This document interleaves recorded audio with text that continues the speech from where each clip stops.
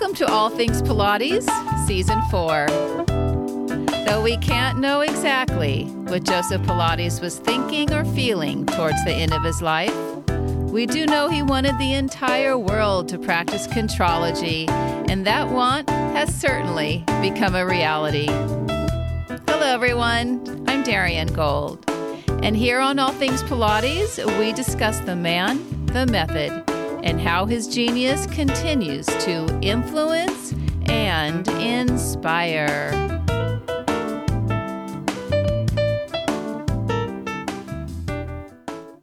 The Pilates book list is growing, and in case you don't have Eva Rinke's biography on Joe Pilates, I highly recommend it.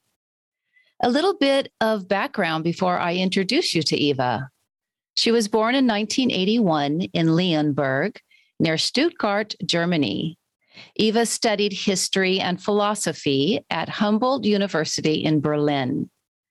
From 2007 to 2010, she worked at Buchenwald Memorial, doing research for an exhibition about forced labor during World War II. She is a freelance historian for several historical institutions in Germany and in Austria. She wrote articles for the United States Holocaust Memorial Museum's Encyclopedia of Camps and Ghettos. Eva lives in Stuttgart with her family, where she writes, edits, and continues historical research. Enter Pilates. After giving birth to her first child and needing to strengthen her body, Eva discovered the Pilates method and used it to help her return to full health.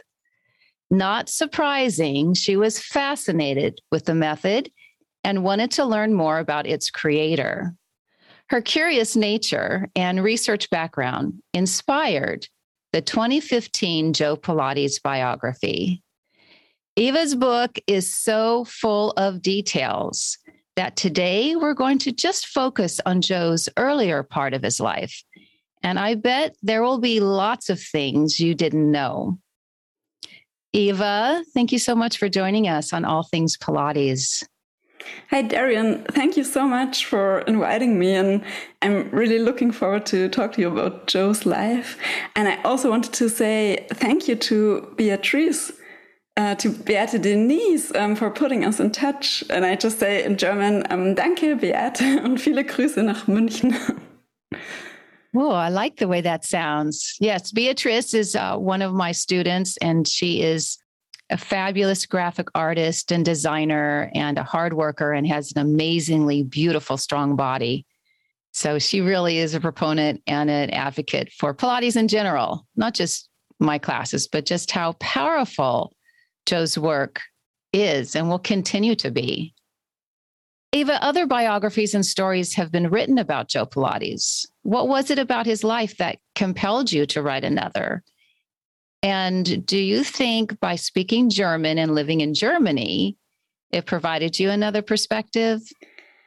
Yeah, in the beginning, I learned about the existence of Joe Pilates from my Pilates teacher when I did the Pilates classes, because before that, I hadn't known about him. Even though I live in Germany and he comes from Germany, I had never heard of him. So this was actually one of the reasons I really became interested and fascinated in his life, because I thought, how is that possible?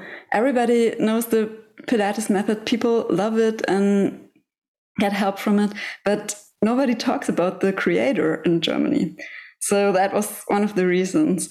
And then, I love adventure. And when I heard the stories about his life, I thought this sounds like an adventure novel, like a movie. And I really wanted to learn more about him and read about him. But at that point, when I started research, there was no biography. This was shortly before Javier's Pérez Pont's biography was published. So I couldn't find anything. So I thought, okay, maybe I could do some research and write the book myself so that I can read it. Yes. Yeah. But being German, I was thinking about that, if that changed anything or in my approach. And I think it might be the reason I was really especially interested in his first 40 years. So I was really interested because I knew the places where he had lived, and somehow I really wanted to find out something, even although it was a difficult period to do research about because he was not famous then. And it's always so much more difficult to find information about someone who's not well known. Have you been to those places, different towns that he was there or lived?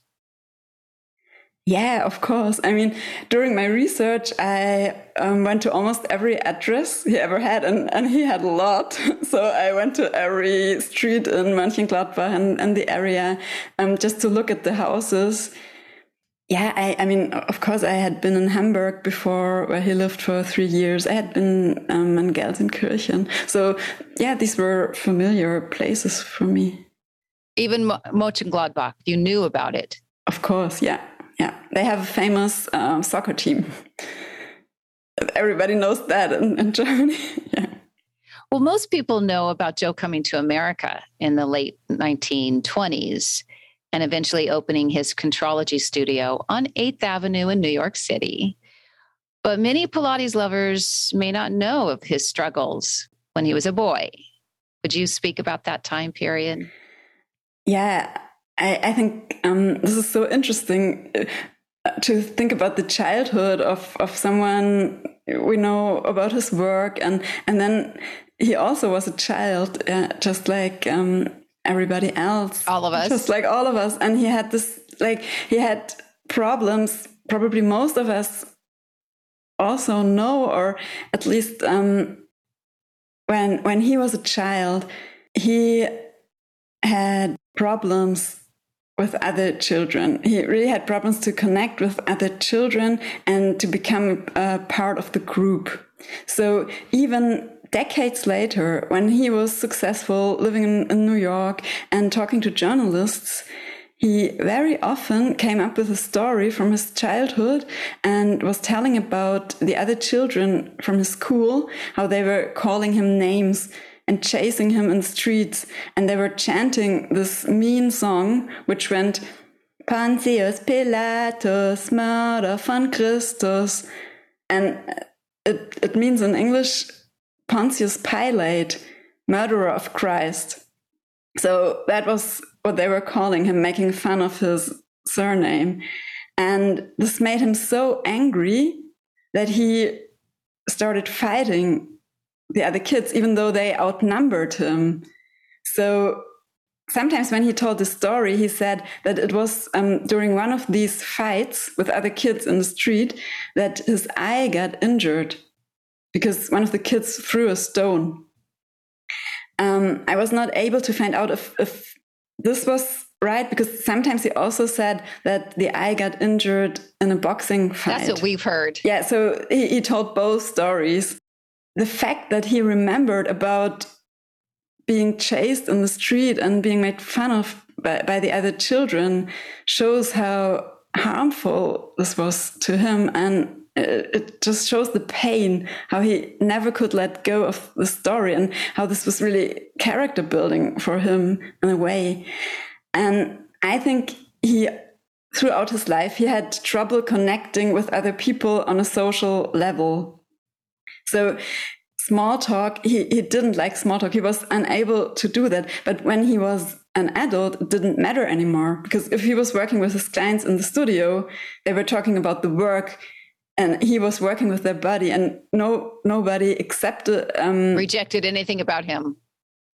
Yeah. And he didn't need to, just talk and how are you and how do you feel? But when he was a child, this really was a problem, because as a child, you have to find your place in the group. He probably felt like it was him against the world.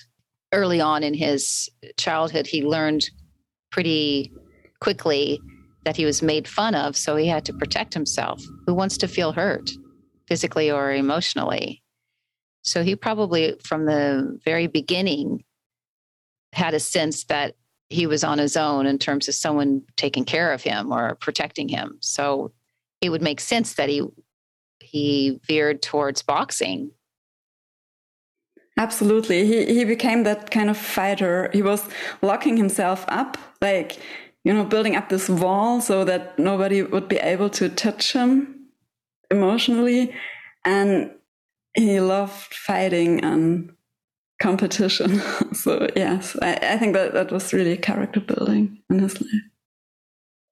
I was really struck reading your book, how much poverty he had to deal with. His whole family, they had so little, basically. Can you talk about that time? Yeah, when I started reading about this and started looking at the sources in the archive in Mönchengladbach about his family, and there are some registration cards, and you can see how often they moved, and you can also see that his brothers and sisters, he lost 4 of his younger brothers and sisters. They died as babies and small children. So you can really see that the living conditions of this family were really, really hard. And I mean, I was born 100 years later in Germany, and this was a completely different childhood, completely different country. At that time, a working class family like Joe's family, his father was a locksmith and he was working in a factory. His mother had been a factory worker as well, but she had to quit her job when she had children, because the household at that time, that was also a full-time job, and that was hard labor from dusk till dawn. So they didn't have much money. His father, after the children grew up and when the children were adults, his father advanced and he became a foreman in the factory. He moved to Gelsenkirchen and became a foreman. So later in life, his father had a better income, but that didn't help when he had many small children and had to feed the whole family. So what happened was that the Pilates family had to move houses every year. And when I saw this on the registration card, I thought, this can't be true. I mean, this must be hell. At the time I also had 2 small children, and just to imagine to move houses every year with so many children just seemed impossible to me. Was that happening because more babies were being born and there was less room, so they had to just keep finding bigger and bigger, or they didn't have the money, they couldn't afford, so they had to go somewhere else? Yeah, and unfortunately, they didn't, if we look at it, they usually lived in one room where they were also cooking, sleeping, and the whole family was staying there during the day. So, and they didn't move to bigger houses. They just moved from one cheap apartment to the other. They often sub-rented in a flat where another family lived, and they sub-rented rooms. And another option was to move into a newly built house, which was not quite ready yet. And when the walls were still damp, the owners usually rented these houses for a very cheap rate. So poor families would move mold. In. And as soon I'm as hearing mold. Yeah, this was, there was so much moisture there, and you shouldn't have lived there. And this was forbidden. There was a law that this was forbidden, but people still did it because they could make money. So the family lived there until it was bearable and the house was fine. And then the rent was went up, and people with more money would move in. In total, how many brothers and sisters did Joe have? Yeah, when I wrote the book and did the research, I thought there were 9 children, that he had 8 brothers and sisters, because I was looking on the registration card, which I found in the Mönchengladbach archive. And 3 of these brothers and sisters died as small kids. And only this year, Kathy Streck, you have been talking to her as well, and she found on Ancestry, she found the birth certificate and death certificate of another brother. And he died when he was just 10 months old, and that's why he hadn't been included in the registration card, because the registration card was only written after his death. So only the children who died after that were included in the card. And so there were 10 children and 4 of them died. And, when I saw this, I just couldn't believe it. It's such a tragedy, to lose so many children. But what I found out when I did some background reading is that in that time in Prussia, this was really the average, actually. Like out of 5 children, only 4 lived up to their first birthday. And then afterwards, also many children died. And if you look in the papers in this time, there's a column which gives the reason for the death of children. And it always says measles, and diarrhea. Oh. So this was like diarrhea was something the bacteria spread on these shared bathrooms. All the people who were living in the house were using one toilet and bathroom in the backyard. So the diseases spread, and they didn't have vaccination against the measles. So many children were dying from the measles in that time. That was a very fertile period. I'm thinking of the women at that time. I don't know what they were doing, but they were very fertile. They didn't have didn't have birth control. So I don't think they wanted to do this. Most of them had a child every year, and it really ruined their bodies. And Jo's mother, she died when she was just my age. She was 40 years old when she died, but she had 10 children, and she had no opportunity to heal after the birth. And there was a very famous gymnast who was around 1900 starting gymnastics for women, so that women could go back to health after giving birth.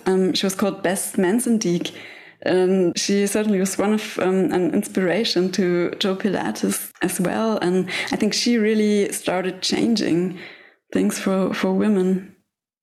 She developed a system, or she developed exercises? Did she create a mat routine like Jo did, or specifically for women's, I'm sure, their pelvic floor? Exactly. And she was creating this mat routine for women, and she was talking already about the center, how you should focus on the center, how you could work with it. And there are wonderful pictures in her books of her exercises. And it's really interesting to look at this, because the woman who shows the exercises, she's completely naked. And this was really the spirit of the time, because nudism was really popular in Germany, and people were just trying to get rid of too many clothes they had been wearing before. And she was showing these exercises in the nude, so that women could really see, which muscles she was using, where you had to work at what point. And some of the exercises are extremely similar to Jo's. Would you say that she was the mother of gymnastics, the gymnastic movement? Well, she might have. She was a big influence, and she was extremely popular in Germany. There even was a verb. People said, "Oh, I'm going to Mensendijk." So yeah, she was really popular. But before that, 100 years before that, there was the Turnen movement in Germany, and this was really the roots of the gymnastics, of the German gymnastics Turnen. This was something which rather came from soldiers who had to get fit during the war against Napoleon in the beginning of the 19th century. So this was the Turner movement, which started and really influenced all the body techniques in Germany the most, and also Jo Pilates, because that's what he learned as a child. He suffered a lot of loss, right? I'm wondering, what do you think kept him going? Or I think you probably felt, I don't know, but it seemed like something was guiding him and taking him forward. He obviously had some sort of passion to remain alive and to remain fit. What do you think kept him going? even though he had all this loss growing up, can you imagine being not just losing siblings, but you're all living in the same room, cooking, bathing, the whole thing? What must that be for a young one, and how that stays with them? What do you think kept him going? Because he ends up, even though he probably had this big wall, maybe his whole life, this wall around him, he was very single-minded and had such a focus on health. Do you think because he didn't have it as a small boy and saw a lot of unhealthy people around him? Yeah, I'm sure he had a huge need for fresh air, for light, for the sun, and for health and in general. And I think there were two passions that kept him alive. And one of these passions I really connected to a lot during the last couple of years. That was nature.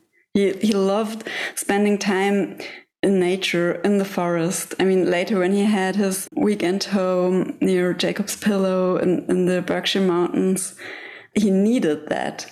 He really needed to be somewhere among trees and animals and out of the city. So I think that was one thing. And he even in his childhood, he went to the forest a lot, and just to have time and also space to himself, and to get out of the crowded room.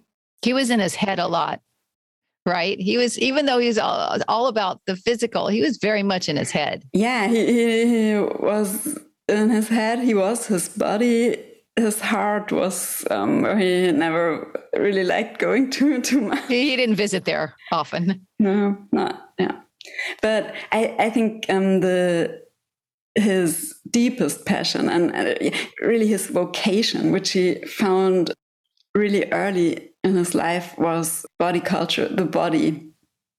And when his father took him to the Turnverein, the gymnastic club, when he was a boy, and he started learning the classical exercises of German Turnen, he just realized that he had this ability, that he had a special gift to feel his own body, and also if he was looking at the body of other people, he could immediately see what they didn't get at the exercise, or how they would have to move differently in order to do it.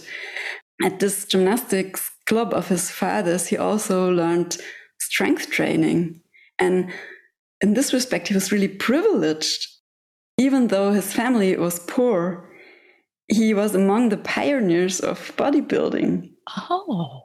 Because his father was really interested in strength training. And we have this picture of his father standing in the backyard of the Mönchengladbach City Hall and leaning on a pair of barbells. So this is proof that his father was, even in the late 19th century, among the pioneers of strength training and bodybuilding. And Joe was with him. So I think this really made it easy for him to form this passion and to live it and to start living it. Did his father have a gymnastic club and a boxing club? No, his father did. This was a public club. Maybe club is not the right translation in English. In Germany, it's if people, like a health center, or yeah, like a community center. Or if people can form communities in Germany, we say Verein. Yeah, you do gymnastics, or you're interested in postmarks or whatever, and then you meet and you have you elect certain people who do the administration and that kind of thing. It sounds like a community center, and organized. Yeah, it was in Germany, the Turnvereine, these centers for gymnastics, they were in every city, almost in every village they existed, because they had been founded in the early 19th century, and the goal had been in the beginning to make men fit for war. So so this was really the objective in the beginning, and they had to do the exercises in order to be stronger. You know, that was the idea. God forbid God forbid they would just want a generation just to be healthy. No, they have to go and fight and kill.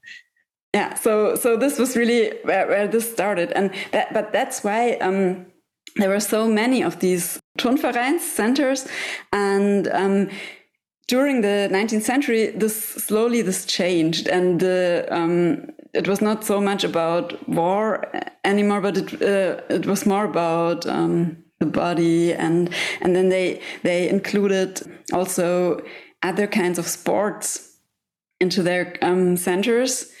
For instance, boxing. That's what I wanted. That's what I wanted you to get to, was the boxing aspect and how that influenced him. Yeah, because Joe's father didn't have a boxing club or boxing gym or boxing school because that was forbidden at that time. So when Joe Pilates was a kid in Germany, it was there was a ban on public boxing and a ban on professional boxing because that was the enemy sport. It was a British sport, an English sport. So this was not allowed for people to do that in Germany. And actually, it was similar with soccer. It sounds completely crazy to us, but they thought like that. But some people thought differently. For instance, Joe's father, and they started training boxing in these Turnvereine. And he was a natural with boxing as he was with gymnastics, I'm assuming. Yeah, I mean, I think this was just his gift for the body, for everything connected with movement. He could do it. Yeah, it's astounding. His body was ready for it, and he was built for it. Yeah, he looked like a boxer when you look at him. Yeah, that barrel-y chest. You alluded to the physical culture, and we don't really hear that now in the 21st century. Can you explain what that movement, would you call it a movement? Yeah, I think this was a movement in Germany. The German term is Körperkultur. The translation would be body culture or physical culture. And this movement included all kinds of activities connected with the body. And it started around the turn of the century, and it became bigger and bigger. And in the 1920s, in Germany, it was really huge. And there was modern dance. I mean, people like Laban and Mary Wigman really were extremely innovative in that field. There were gymnastics and many new approaches to the body and gymnastics. There were several sorts of sports and, boxing and new sports which had been banned before the war, and people loved doing it. And there were many influences from the Far East. So people get interested in Hatha yoga, and there were books about the exercises. And there were small circles in several cities where people met and did Hatha yoga. And the most important thing probably was the nudism movement. And this was called Freikörperkultur, so free body culture. Wow. And they had centers in every city, in every town.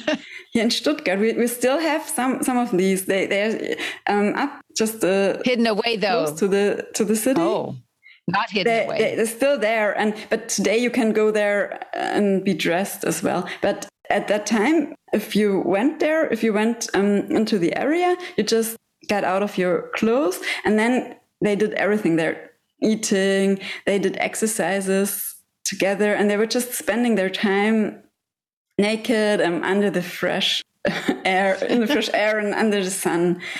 There were millions of people who were practicing nudists in the 1920s in Germany. And I was really, when I read about this, I was so fascinated about this. And it's so interesting because many things they did and what they wrote, and it's interesting for us. It's not so different thinking or how we do exercises.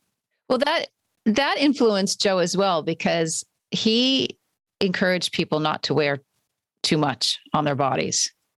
Exactly. He took so much from this physical culture movement and included it in his approach and in his method. But there was something he didn't include. And this is one of the things I was really happy about when I saw that, because when I read about these body culture movement, there was also some aspects which I found pretty shocking, and that's the racist part of it.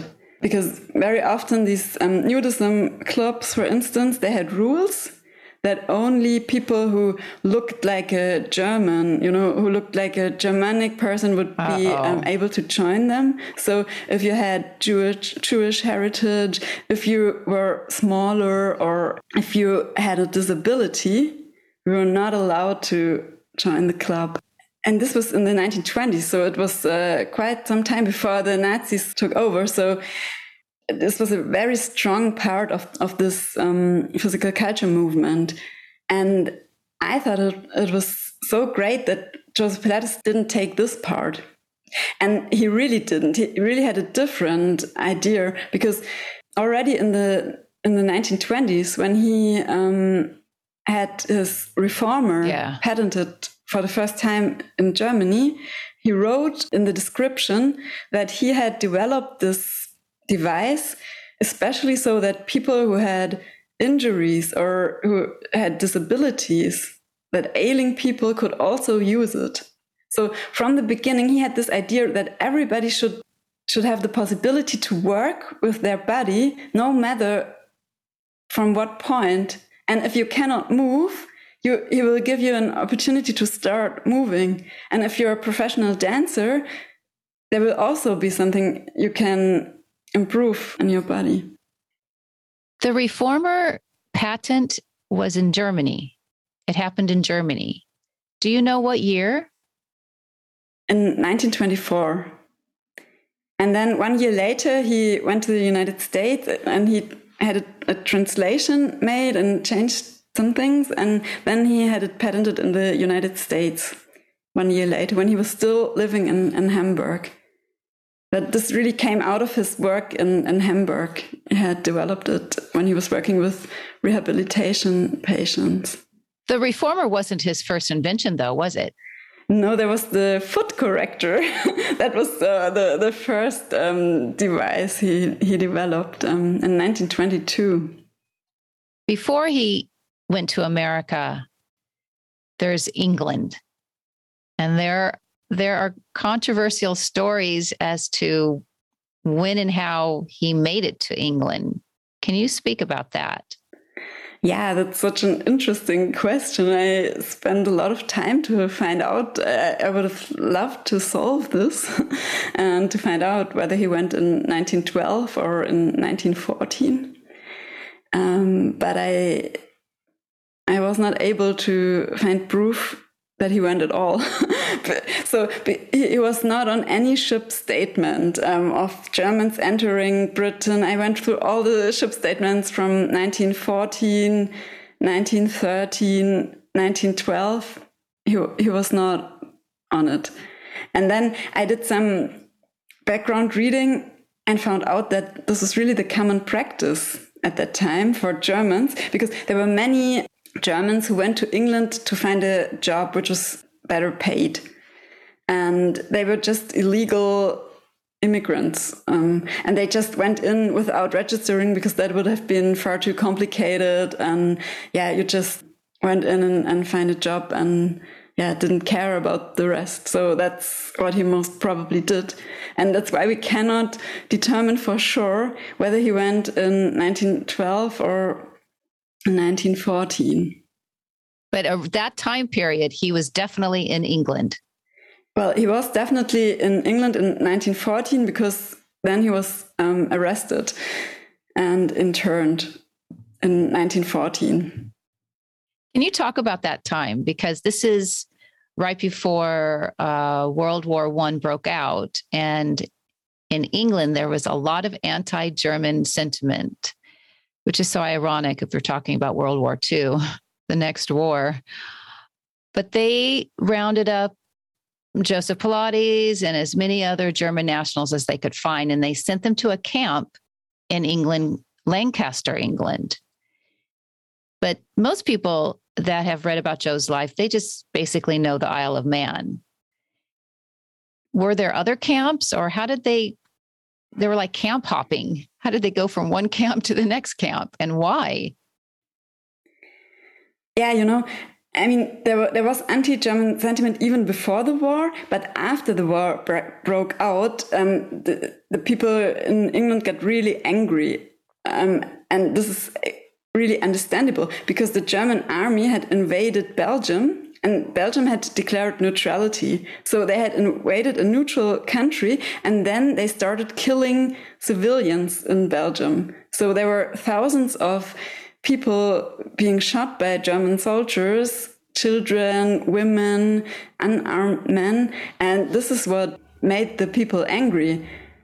And now the sad thing is that in London, the mob formed and they wanted to punish someone, and then they started punishing the civilians who were living in England and had German roots or German nationality. So they were destroying German bakeries and butchers. So people who had actually not been invading Belgium, but they just became the scapegoats at that point. The government, after the war broke out, the British government quickly decided to intern civilians, so-called enemy aliens, German nationals, Austro-Hungarian nationals, and also the Turkish nationals. And they wanted to intern the men of military age so that they wouldn't go back to their country of origin and join the army.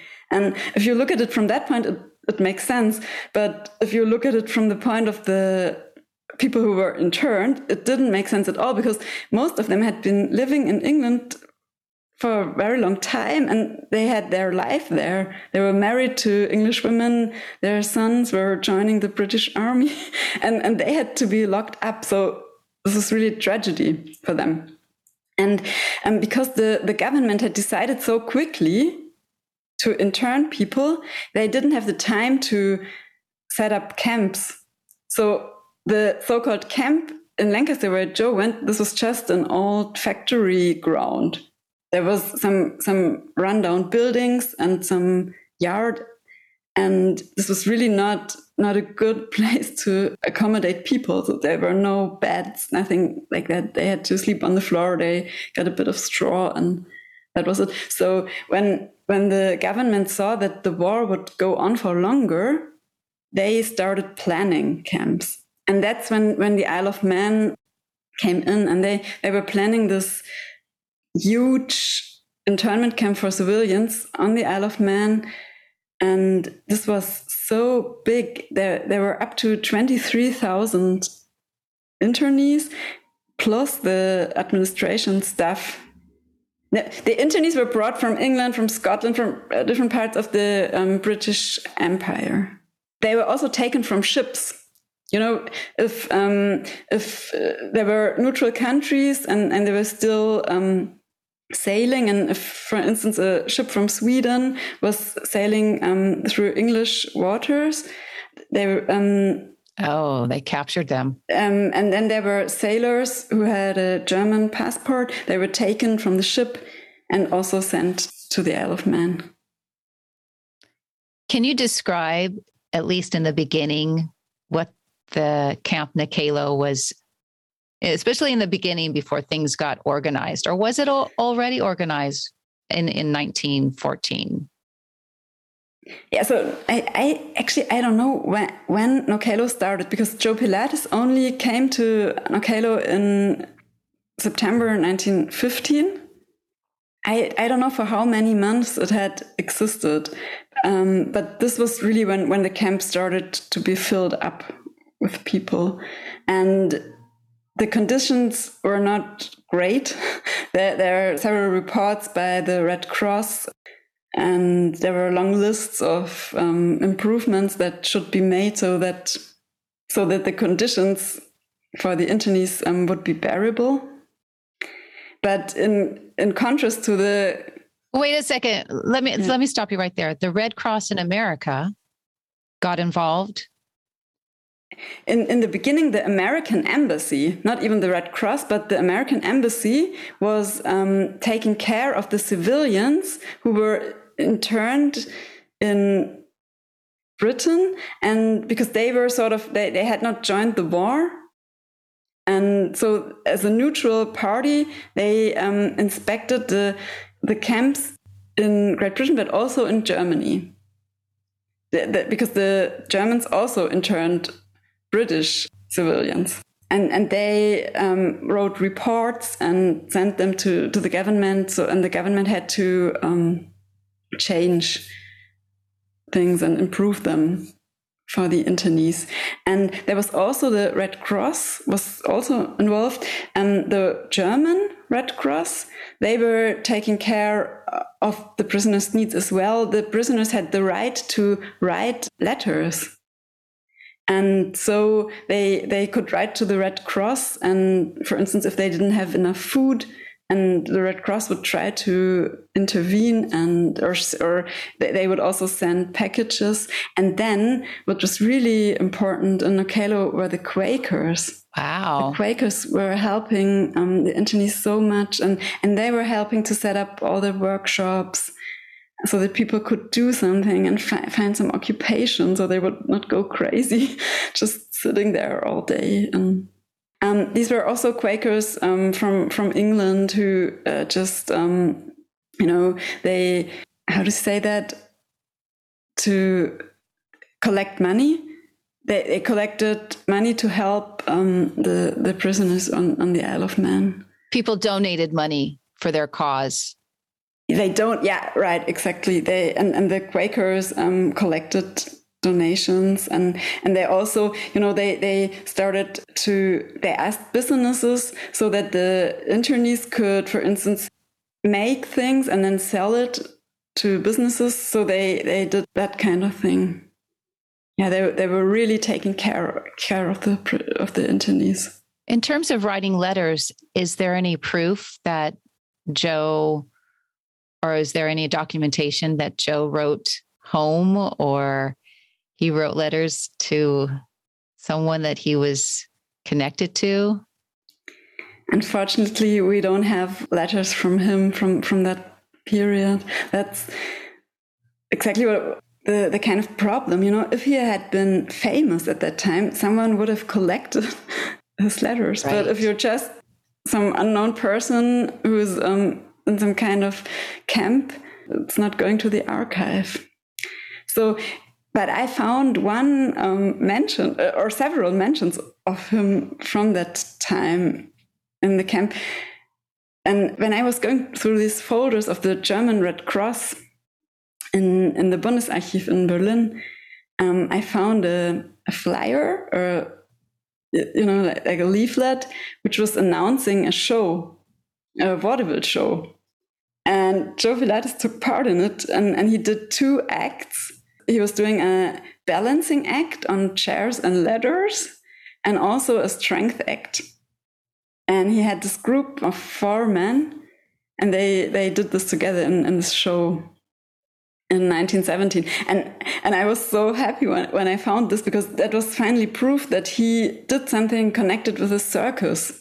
Because I had been so much looking for some circus connection, and I couldn't find anything.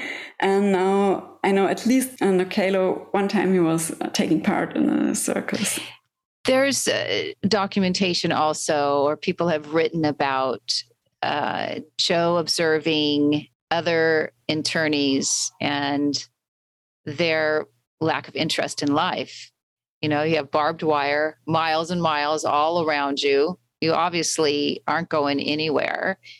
And he had maybe this altruistic side to him, and he wanted to help And the way he could help was to get these men to find their bodies, find their core strength. How did that part of his time on the Isle of Man play out?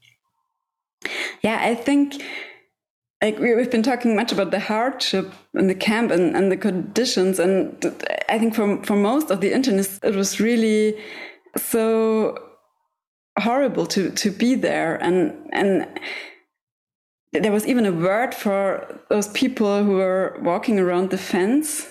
And they said they get the Campvogel. It's like they go camp crazy, something like that. And if they started losing their wits. So for Joe Pilates, on the other hand, I think to be in Knockalo was really an opportunity.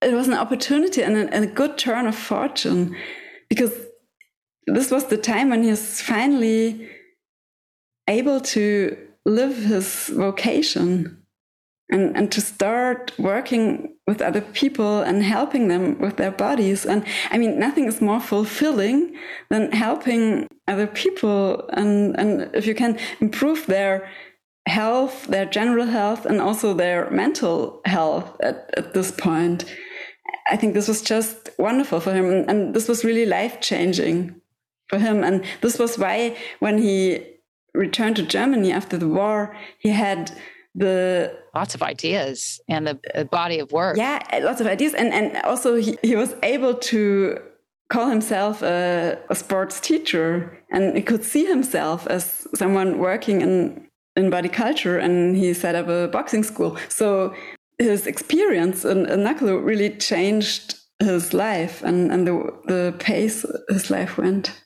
I wonder if any of the internees who learned from Joe and gained their strength back and now had a sense of wanting to live, I wonder if any of those internees wrote about their experience with Joe just when they're writing home, if they talked about this teacher, this master teacher. I don't know what they call. Did they call them instructors? What did a trainer? I haven't found such letters, but I'm sure there are some letters. It would just be really difficult to find them. But it might be possible to find some of these letters when more archives will be digitalizing their collections, and we will be able to search online. And then you could search for the name Pilates. But right now we haven't found any of those letters. But what I found, for instance, was there's a boxing magazine in Germany. It's called Boxsport.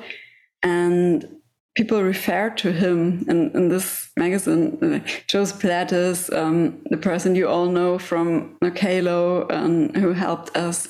So I don't know how they refer to him and if he had if there was a name for what he did, because what he didn't do, he didn't form an official club.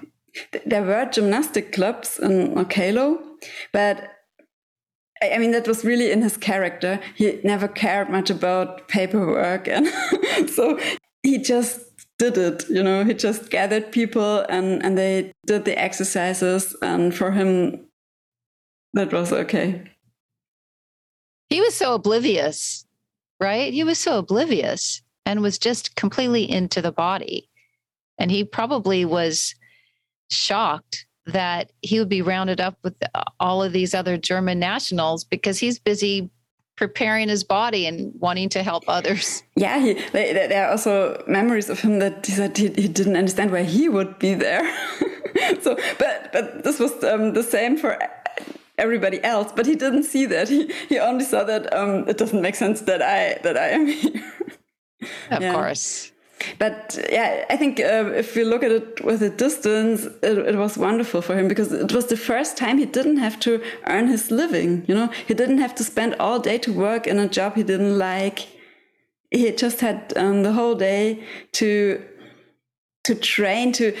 He was such an important part of the boxing scene. So he met so many people, and when they all came back to Germany, they started the professional boxing scene and also the amateur boxing scene. They started the whole boxing scene in Germany, and they won all the titles. So he was just so extremely well connected by knowing the boxers from Nakalo.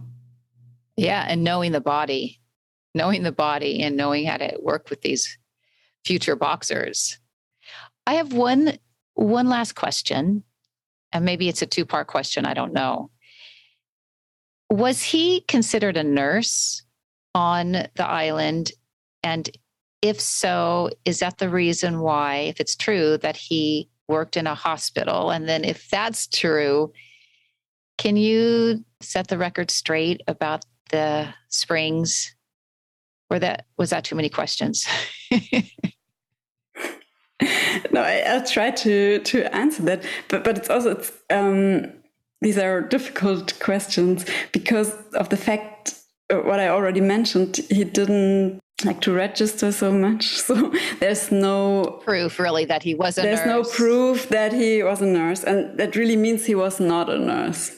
So he definitely didn't work as a nurse. He didn't have a position as a nurse in the hospital wing in Nakalo, because this is also, there were certain things you had to fulfill if you wanted to become a nurse. And one of them was you had to be able to speak English, because the doctors from the camp administration spoke English, and you had to be able to translate what the doctors said to the sick people and vice versa. So, and Joe Pilates, his English was not sufficient at that time, and probably never was.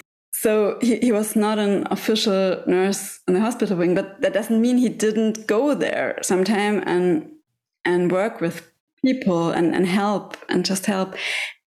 He definitely did that when several years later, when he was working in Hamburg in rehabilitation. So I think it's possible that later in the United States, when he was telling about his time in Nakalo, maybe he was mixing that up a little and actually talking about, because he was cooperating with the hospital in Hamburg, and he was working with former soldiers who had war injuries, and he did that in Hamburg.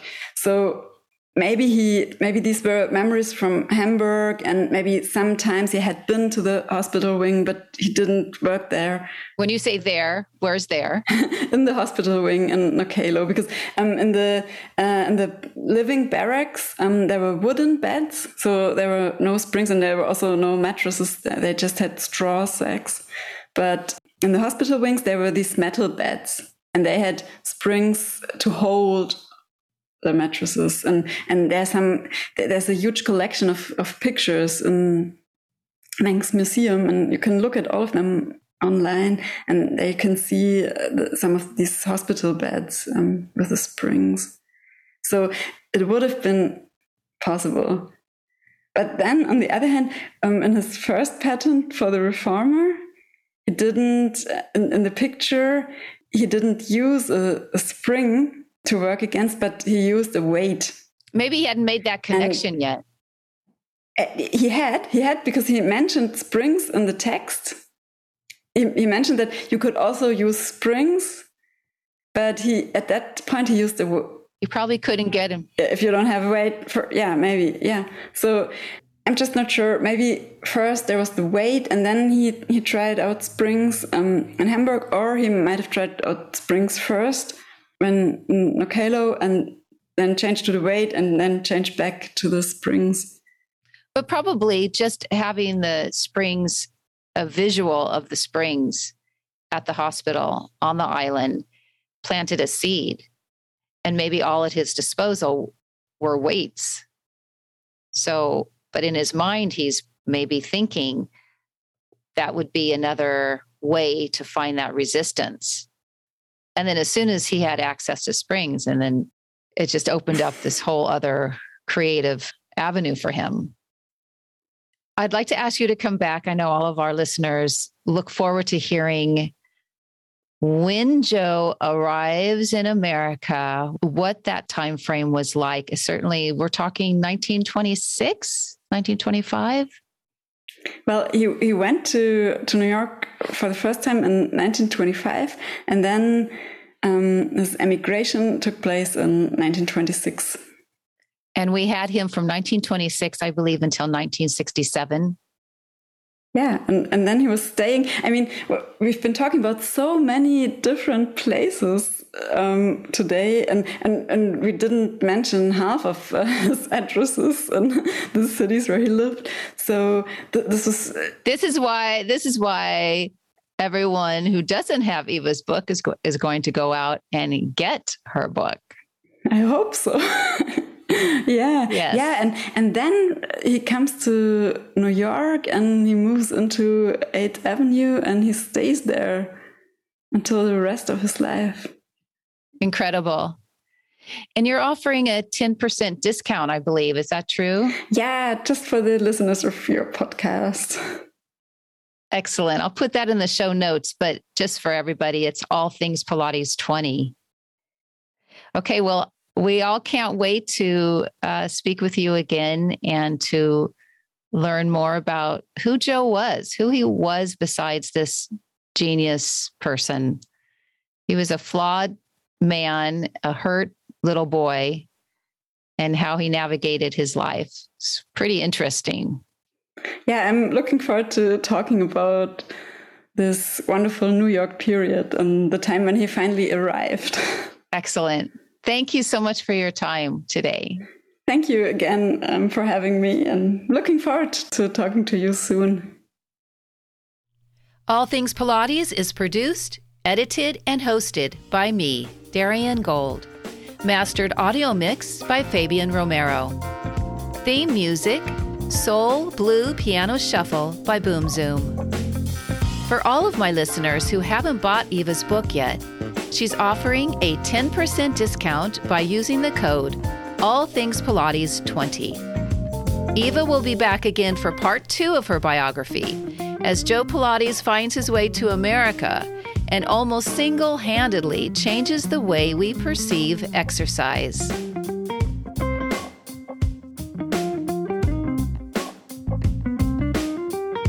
Isn't life so much about perception and how we interpret reality?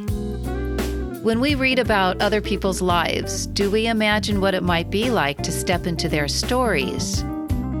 If you were to write your autobiography, would you naturally leave out the uncomfortable parts, or would you allow your readers to see your imperfections? I think if we can live our lives with more authenticity and a willingness to be open to new concepts and approaches to our lives, we may discover an entirely new self. As always, I remain in awe of Joe's work, and I look forward to being with you again for another episode on All Things Pilates.